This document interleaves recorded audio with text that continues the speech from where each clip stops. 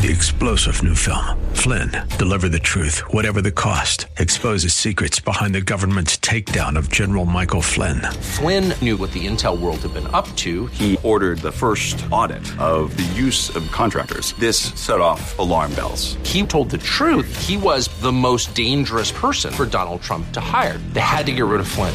Flynn, Deliver the Truth, Whatever the Cost. Available now. Watch it today. Go to salemnow.com. salemnow.com.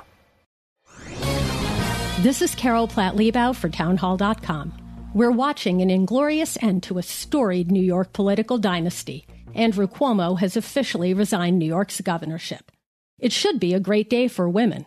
When powerful left-wing politicians can be held responsible for their predatory behavior, we've come a long way from the Clinton years. But as awful as Cuomo's alleged sexual harassment is, he's actually escaping accountability for even graver wrongdoing. The deaths of some 15,000 New Yorkers in nursing homes that he forced to accept COVID patients. After that, he covered up the true death toll among the elderly. Aside from Cuomo himself, no one's behavior has been more shameful than that of our legacy media. Just a year ago, the press was fawning on Cuomo, praising his leadership and coining the term Cuomosexual, even though if New York were a country, it would have the worst coronavirus death rate on earth.